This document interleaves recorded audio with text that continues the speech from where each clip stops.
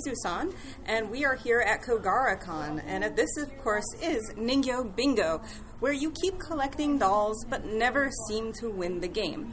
Right now, we are here at Kogara-con 2019, which is very tiny, free anime convention. Free is always good. Free is amazing. In Middlesex? Right, Middlesex County College. Yeah. And it was very easy to get to from Pennsylvania. That's my neck of the woods. Shizu-san, you're from New Jersey, right? Yes, I actually don't live very far from this college. So, like what, like a 20-minute drive? Easy? Probably like maybe 15 minutes. That's awesome. I'm pretty close to here, which is weird because I never knew this con existed. I never knew it existed except I was like 2 years ago I heard about the con because my friend was going here and thereby I started wanting to come here, and that ended up very, very nice. Actually, I think last year I did doll programming at the con, and this time you actually did a panel. I had one panel here. I figured I'd just submit one just to see what it's like because I've never been to this convention before. Yeah, and I actually had a heart attack because as people that follow me know, my computer died, and I saw the panel at the website when the schedule went live, and I'm like, oh crap, did I submit a panel? I don't remember this. Because it has a very similar name. Yours was just called Anime Dolls. Mm-hmm. Mine was Anime Dolls, Is It Better in Vinyl? Mm-hmm. Which went a little bit more into the resin end of the world. Okay. But that confused me as well, because when I went to submit my application for the panel, I saw your panel on the schedule. Oh, from the previous year? From the previous year. I guess they didn't switch it out. Yeah. So I only saw it after I already submitted. So then I sent an email to the con and said, I didn't realize there's another panel with that name. Do you want me to change it? Because I have another panel I could do. And they got back to me and they're like, no, it'll be fine. No, should be fine. It was a lot of, this is a very small con, which is nice. It's quieter, it's peacefuler. It's got that homey feel to it. Yeah, oh my gosh, one of the third ever con I went to was like at a little college in Pennsylvania, so yeah, that was good. But of course, here I get to sit with you in a relatively, just a hallway. There's a little bit of background noise, but it's not that bad. This is just a hallway at a con, but it's a hallway at a college, and I can record here. It's Hopefully great. Everybody can hear us just fine. Yes. So I did want to talk a little about you. So for anyone that hasn't followed Shizu-san's work, he does a YouTube channel. Primarily, that's his primary outlet for creativity, for the doll hobby, in which he creates primarily the main thing that's published most often is called 3-Minute Thursdays, little 3-minute clips going over basically the newest news for primarily Doll Feed Dream and Smart Doll. I said that's primarily correct. A lot there. I'm sorry. No, that's okay. Yeah, it's mostly about Doll Feed Dream and Smart Doll. Sometimes I'll find other doll companies that I really want to plug in because they did something interesting that I liked. But mostly Doll Feed Dreams and Smart Dolls. Yes.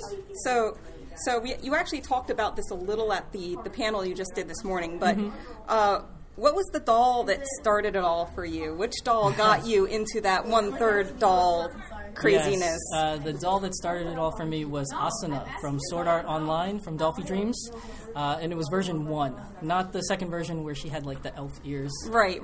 The original one. Before it got all creepy, kidnappy, and a little... it got a bit intense. Right. Yeah. It got bad. But yeah, that was the first one that got me into it. I've never collected dolls before then. Just mostly Nendoroids, Figma statues, things of that nature. And I was searching for an Asuna statue, actually, when I came across the doll. And I said earlier in my panel that when I first saw it, I actually did not like it. I thought it was creepy. I didn't understand why people would like it. You know, the usual thing that I guess most people that stumble upon it would think initially, maybe. I'm not really sure, but for me personally, that's what it was. It was a little creepy for me, but I'm a curious person by nature. So even though it was a little off-putting in the beginning, I did research on it because I just wanted to know more about it. And the more I did research and the more I looked at Asuna and various other dolls, I started to really fall in love with it. And now I'm really into the hobby. Did you end up buying Asuna? No, I did not because she was released already before I found her, and finding a new one from third-party market was really expensive, and I didn't want to bite the bullet for my first doll to pay that much. Yeah, I think I did a quick search while you were in your panel, and she was released in 2013. So that gives an idea. Yeah. You've been sitting here for a little while now. Yes. I think I started maybe in 2014. So what was the first one you did buy? The first one I bought was Momo from Xenosaga. Yeah, yes. Yeah, because she was my very first. And mechs, and yes. And unfortunately, I don't have her anymore. You sold her? I sold her. Well, my collection was getting quite large, and I needed to make some space, and unfortunately, she had to go. So yeah, I sold her, but she went to a lovely woman in another part of the United States, and she's absolutely treasuring her right now. So that's great. It's glad that she went to a good home. It's always fun when you sell a doll and you occasionally see people like taking pictures and putting them up with that doll that you sold, and you're like, oh, my kid's doing just fine. Yes, and then you go through that period where you're like, maybe I should have kept her. Oh my gosh, yes. One of my resin dolls I cycled through 1 million bodies of, and I felt really bad, and eventually I cycled back to almost the original body, but I never quite got the bust size I wanted, but maybe someday with 3D printing. But let's get back to talking about you and what you do. So, like I said, for your primary publication is your 3-Minute Thursdays on your YouTube channel. Why did you choose a 3-minute format, and why news? Let's see. When I first started, I didn't do 3-Minute Thursdays. My initial stuff was what I call doll life.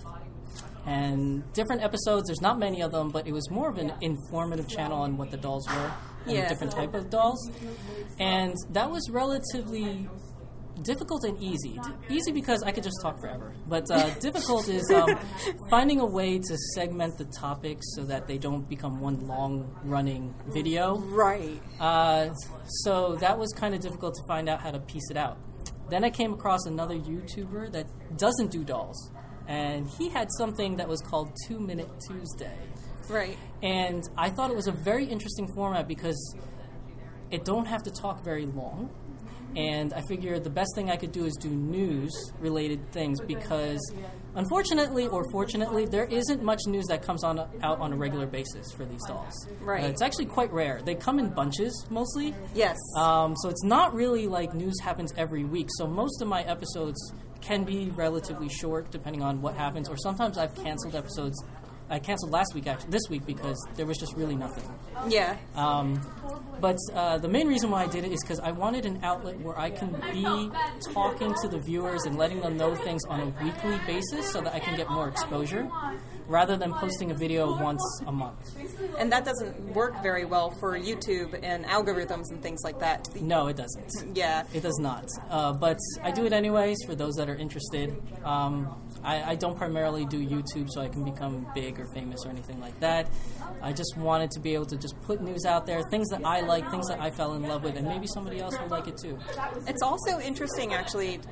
Obviously, anyone that's in the hobby can go and view these same news articles or news in separate places, but it's interesting to kind of have them show up at the same time in the same publication in a way, because then you can kind of compare and contrast. Like you mentioned at the panel, okay, well, we have the new, you called it F3, I call it F cubed because it's kind of like I call it cubed. It's got the cube on top. No, that's true. I call it F cubed. So the new F cubed Dolphy Dream Body is like basically a direct retort, a direct answer to the flexibility in the Smart Doll spine. And as the two companies compete more and more against each other, you're going to be able to see that in your news. As like oh, well, they did a fantasy release. Oh, now Smart Doll's working on a fantasy thing. We'll be able to see in one news medium how things compete back and forth, which will be very, very cool. So what keeps you creating content? You not only do 3-Minute Thursdays, you've also done 2 wonderful informative videos now where you've just shown yourself, you've actually videoed yourself taking pictures in that whole process. Yes. So what keeps you creating all of your content? Well, I like watching YouTube channels in general. I follow a lot of different type of people, not just doll people, but different people like Casey Neistat, which a lot of people seem to know. and other travel stuff. I like travel videos as well, so I do watch them. And I noticed that a lot of the successful channels have different kinds of topics that they show out to their viewers, whether it's just mainly one segment of traveling versus like cost, and then another segment of different places, things like that. So I figured I don't want to limit myself to just the news, because I initially didn't do it just to give out news to everybody. It was initially just so I can get more comfortable in front of the camera, to be honest, at a short time frame.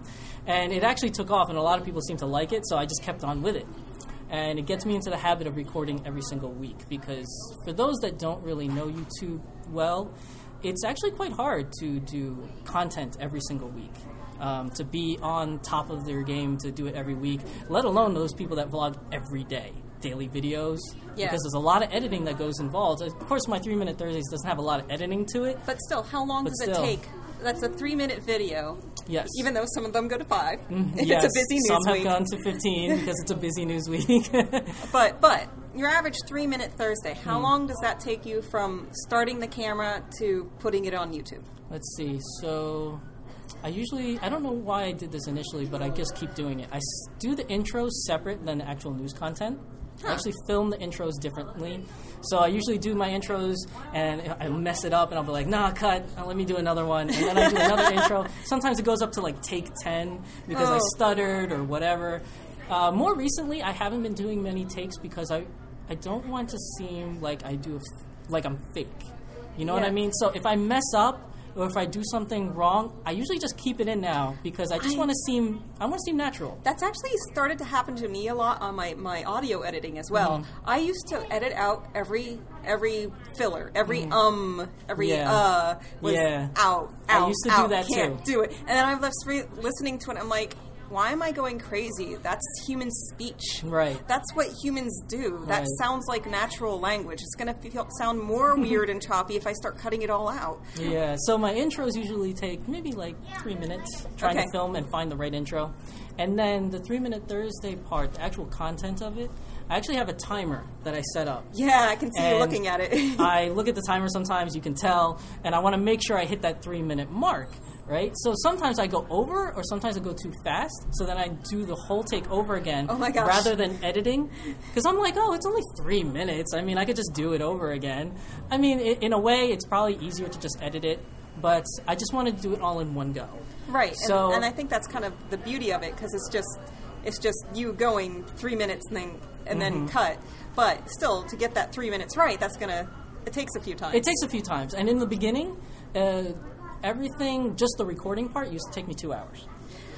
Just to get it right. Nowadays, it's mostly taking me about maybe half an hour to do it. All the recording, the intros, and the content to it. Mostly around then. Yeah. Sometimes even faster than that, depending on how much news there is. And then the editing, once I edit it, like loading it into the computer, the editing process may be another half an hour for the 3-minute video. It really shouldn't be that hard, but I mean, just syncing up the timer on the upper left hand of the screen where I usually put it, and then making the pictures come out right when I want them to, when I'm talking about a certain topic. It's not difficult, it's just tedious. It's just getting the timing right. Absolutely. So usually maybe around like half an hour, give or take. And then rendering it and uploading it to YouTube is another maybe 15 minutes just to upload it because the file is relatively small. So all in all, maybe 2 hours. So if you're looking at a recipe kind of thing, we'd be looking at like 1 hour worth of work and then like 15 minutes in the oven, kind of. Yeah. Pretty much. That's the machine doing the work at that point. Yes, and most of the time it's taken me longer because I just pass out during the editing process. We just had someone in basically a sports anime cosplay, I think, run past us, and that was magnificent. And I don't know if that was on purpose or if they were actually in a rush somewhere. But yeah, so it's always important to realize that we create because it is both satisfying to us and because we want to give to the world knowledge, information, but also please understand when an episode doesn't happen or things like that, it's like, well, unfortunately, 1 hour's worth of content for an audio episode or 3 minutes of content for the video, it takes a lot longer to actually prepare and to make, which is And that doesn't include the research time of finding all the info. Right, I didn't include that. But that usually happens throughout the week. Like, I'll find something, I'll write it down, be like, take note of it. I need to talk about this on Thursday. Do you have a dedicated notebook or anything? Or I have my cell phone, actually, is where I put everything. Is on my cell phone. I mean, we are all in my the notes age. are in there. So, you are, I would say, a big collector of basically mostly the anime dolls, and you were talking about them as internal frame dolls, as perhaps opposed to the ball jointed dolls, which is resin versus the vinyl with internal frames. Yes. So, since you're both a collector and a consumer, but also media that presents this information, do you feel pressured to choose your words wisely when talking about companies, so you're not denied services as a consumer or a collector? I choose my words wisely, but not for that reason. Okay. I don't do it because I think, if I say something about Volks or say something about Smart Doll that's bad, that they're going to turn me away. I choose my words carefully because it's the society we live in now. Yeah. The society we live in now is very, I guess, touchy. Like, when I'm a bit of an older gentleman, so when I was growing up, people said things and did things that nowadays would be seen as very offensive. Right. And I like a lot of, for people that don't know me very well, I like comedy a lot. And I like stand-up comedy, which is very raw and can be very controversial. And that's a big part of my life. And I don't want to have that come off in my videos because I don't want to offend anybody. And that's why I choose my words carefully. I don't want to offend my audience with some of the things that I say. So I try to keep it PG, so to speak. Yeah.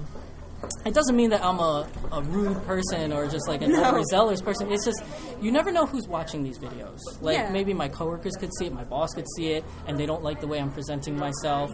Or, companies even don't like the way I'm presenting myself, so they might distance themselves, but I don't primarily do it because of that. Yeah. It's just like an after effect because of the world that we live in. Yeah, which is an interesting thing. I don't have to worry about what the heck I look like. I could be there like in my pajamas, and who the heck cares? do you do a little visual prep before you go on camera? I used to. I used to. I as you can see today, the viewers can't, but I have a dress shirt on. Yeah. I love dress shirts. It's purple gingham. I love it. I always wear dress shirts when I go out. That's my go-to thing. I just like it. It's just a style that I like. So when I first started, I used to wear like my favorite dress shirts, my like best looking ones in the videos. And then I was just like, well, that is me, but sometimes, like, I don't want to wait for the laundry to go and then have to iron it just so I can do an episode because I wore it the other day. So maybe I should just wear whatever I have on hand. Yeah. So most of my videos, I still have dress shirts, but it's not, like, really corrugated anymore. Yeah. And sometimes I've even done them in T-shirts because I just had nothing to wear. Yeah. Back to the idea of you're a collector of both Smart Doll and Dolphy Dream. I just actually asked you this question. For the dolls themselves, not the hair, the eyes, the face-ups, the wigs, or the clothes, do you have anything that exists on a Dolphy Dream that you wish you could bring over to the Smart Doll? And do you have anything on the Smart Doll that you wish you could bring over to Dolphy Dream? Well, see, the thing is, the Dolphy Dreams, they're not bad dolls. I'm not trying to say that they're bad, but there's nothing really on them that I want to transfer over to the Smart Doll. The only thing that I may be able to think of is the knee joint. Right. Being able to bend the Smart Doll's legs a little bit more than they do now.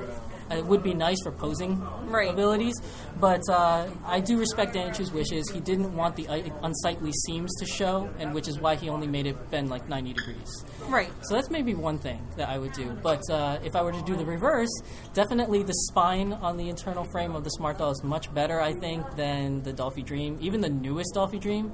Although I only have one Dolphy Dream with the new DDF cubed, I'll coin your term, body. Yes, I'm doing it. I only have one of her, and I really just opened her the other day. So I haven't had much playtime with her because she wears an armor which doesn't bend. Yeah. So when I get more time to really mess with her and bend her, I will probably have more information on that. But I still think that Danny Chu's setup, especially the way they cut the bust line on them, definitely gives much more flexibility in the torso for a lot of different kinds of poses. Yeah, and I wish Dolphy Dream had that, and I think eventually in time they will come up with another system that they'll probably make. And I think the Dynamites have that upper body cut, and I think maybe the Pretties also have that upper body near the rib cage cut. They have been making more of a move towards that. It used to be that they cut it in the middle of the torso, right where the abs were. Which makes sense because there wasn't any joints anywhere else anyway. Right. And it looked a little unsightly if you had, like, bikinis on or low-cut shirts. Like, you would still see that line. Right. So for photography purposes, I guess, it's not really that great. But their workaround was, of course, to also sell the single torso. Yes. So then they sell the single torso pieces, but then they couldn't bend. Right. Because it was all just one piece. And then recently they've made one where they cut it just under the bust line. So it'll be interesting to see where the bodies go in the future. Obviously, they have their current limitations in that they still have to be an internal frame, so that still has to exist. But until your outer frame, your outer shell becomes something softer like a silicone, there's still only so much flexibility that you can add, and it doesn't matter where you put the joint. Eventually, there's going to be a hard part that doesn't bend. So we'll see where that goes in the future. Who knows? Maybe silicone is the next one. I mean, they do have silicone dolls. Yeah, they're just out there. High maintenance, though. They are high maintenance. They can rip. Yes, they can get things stuck to them. So yeah, and I'm not an expert on silicone dolls, but the very few that I have seen they're not public or kid-friendly dolls? No, well, not with our current society. As the naked body perhaps becomes more normative in the future and not innately sexualized, perhaps this will change. But that being said, if you look at Fiken dolls, pretty much the first things you see is like Devil Lady and things like that there. So, not Devil Lady. It was Vampirella. It was one of the Vampirella, yes. Yeah, they did a limited one of her. So, yeah, it kind of lends itself towards the sexualization of the female. Yes, yes. I mean, I could be wrong. There may be a company out there that makes a silicone doll that's more not so sexualized, but I haven't seen one. I haven't seen one with any real normative proportions yet. But honestly, the doll with most normative proportions I've ever seen is the Elder Eipelhaus doll. And looking at her, she looks like she's huge and voluptuous, but actually that's almost a normative body shape. We're just so used to seeing the exaggerated dolls. Yes, yes. So it's weird. So speaking about the resin, we just had Ring Doll do an announcement for it was Yuri on Ice crossover. So they put some what is called prototype images up on. Really, I haven't seen it yet. Actually, yeah, you can take a look after this. Obviously, that's a primarily male. Yes. It's female gaze for males show with heavy overtones of these people probably have homosexual, at least love sorts of relationships. Although they do have one, I think it's like a samurai. Yeah. Which looks really cool, actually. It's very realistic looking. It's actually really nice, but the price tag on it is a little too much for me. Yeah, they had that. They've also had crossovers with Attack on Titan and Black Butler also. So resin dolls are like making a resurgence into the anime doll world right now. Like way back, like the first one, like before Rei happened. Chi happened first, I believe, which was in resin. Rei Ayanami? Yeah. I'm not 100% sure on that. I don't remember. Yeah, but it was... Remember. So why do you think right now we're getting a resurgence of resin dolls for anime? Well, I believe that there is still a huge group of people that collect resin. I mean, I know yourself included. Right. And there's a lot of people that love resin that would like anime in resin because they're not too fond of the whole vinyl thing. They do stain. With the staining and everything. So I believe that outcry for more anime in resin is probably lending to the resurgence, because currently right now I personally believe that the resin hobbyist is still outnumbering the vinyl hobbyists. I believe that is, in my opinion, the stature at the moment. Although vinyl is growing very rapidly due to Smart Doll and a lot of anime stuff from Vogues, but I still think the resin hobbyists still prevail. I'm not quite sure if I would say that they overlap. I think for resin hobbyists, the market is primarily or overwhelmingly female, and I will say for vinyl hobbyists, I think that market is largely male. So I think, which is quite telling with the fact that they released Black Butler and they released a Uran Ice. They released those in resin. Right. Meanwhile, all those fake grand orders, they're going into the vinyl. Yes. No, that is true. So I think based upon the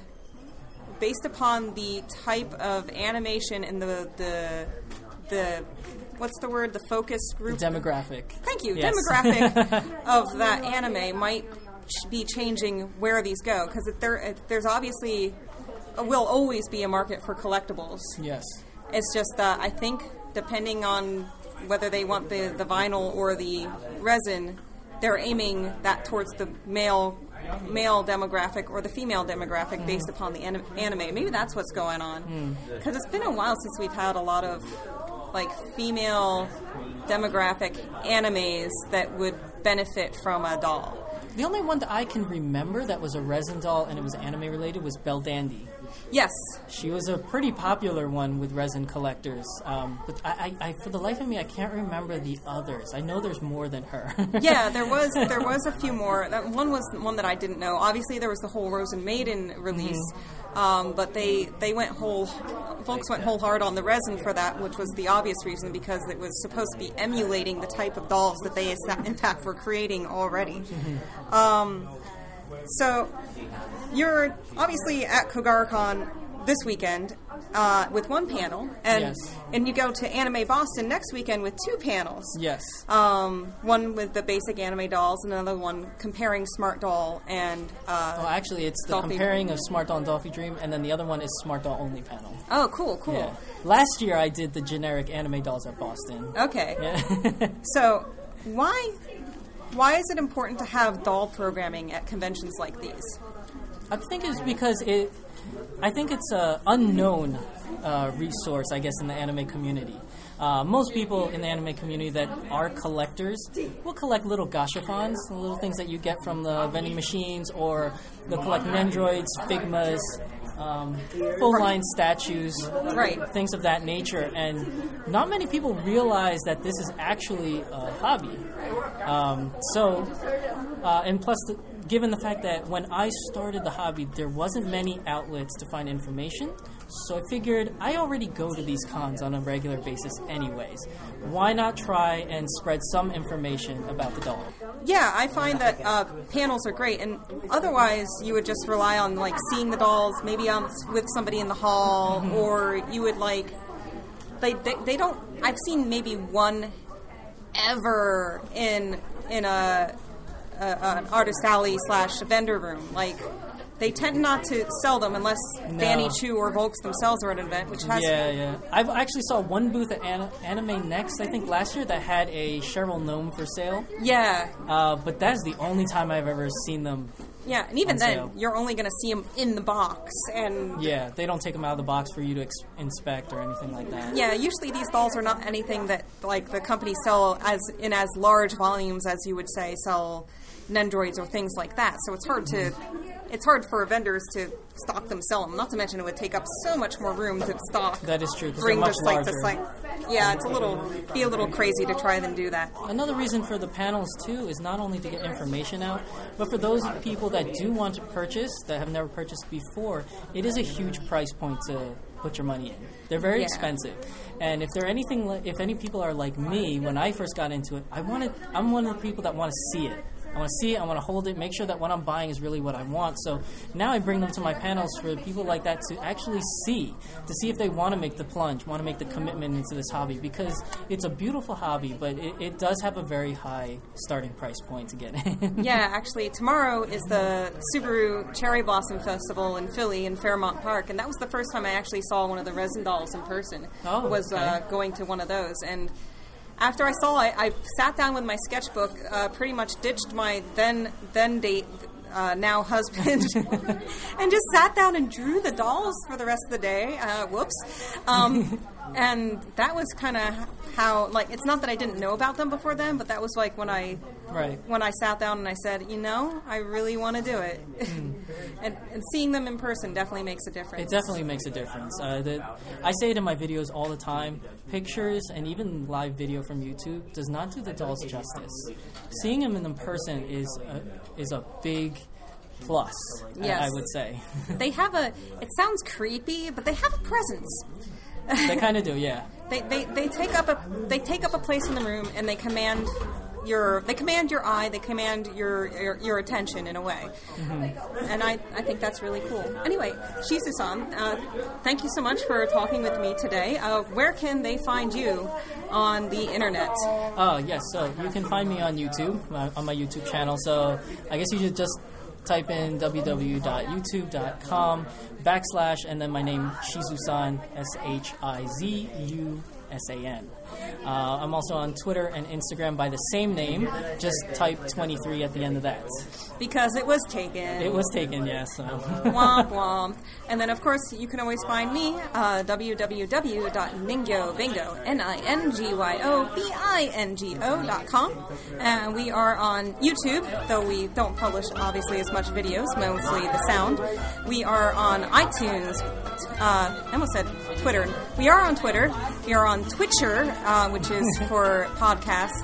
And we are on Google Play. So thank you so much. And remember, keep on collecting dolls, but keep a budget. Yes. Thank you for having me.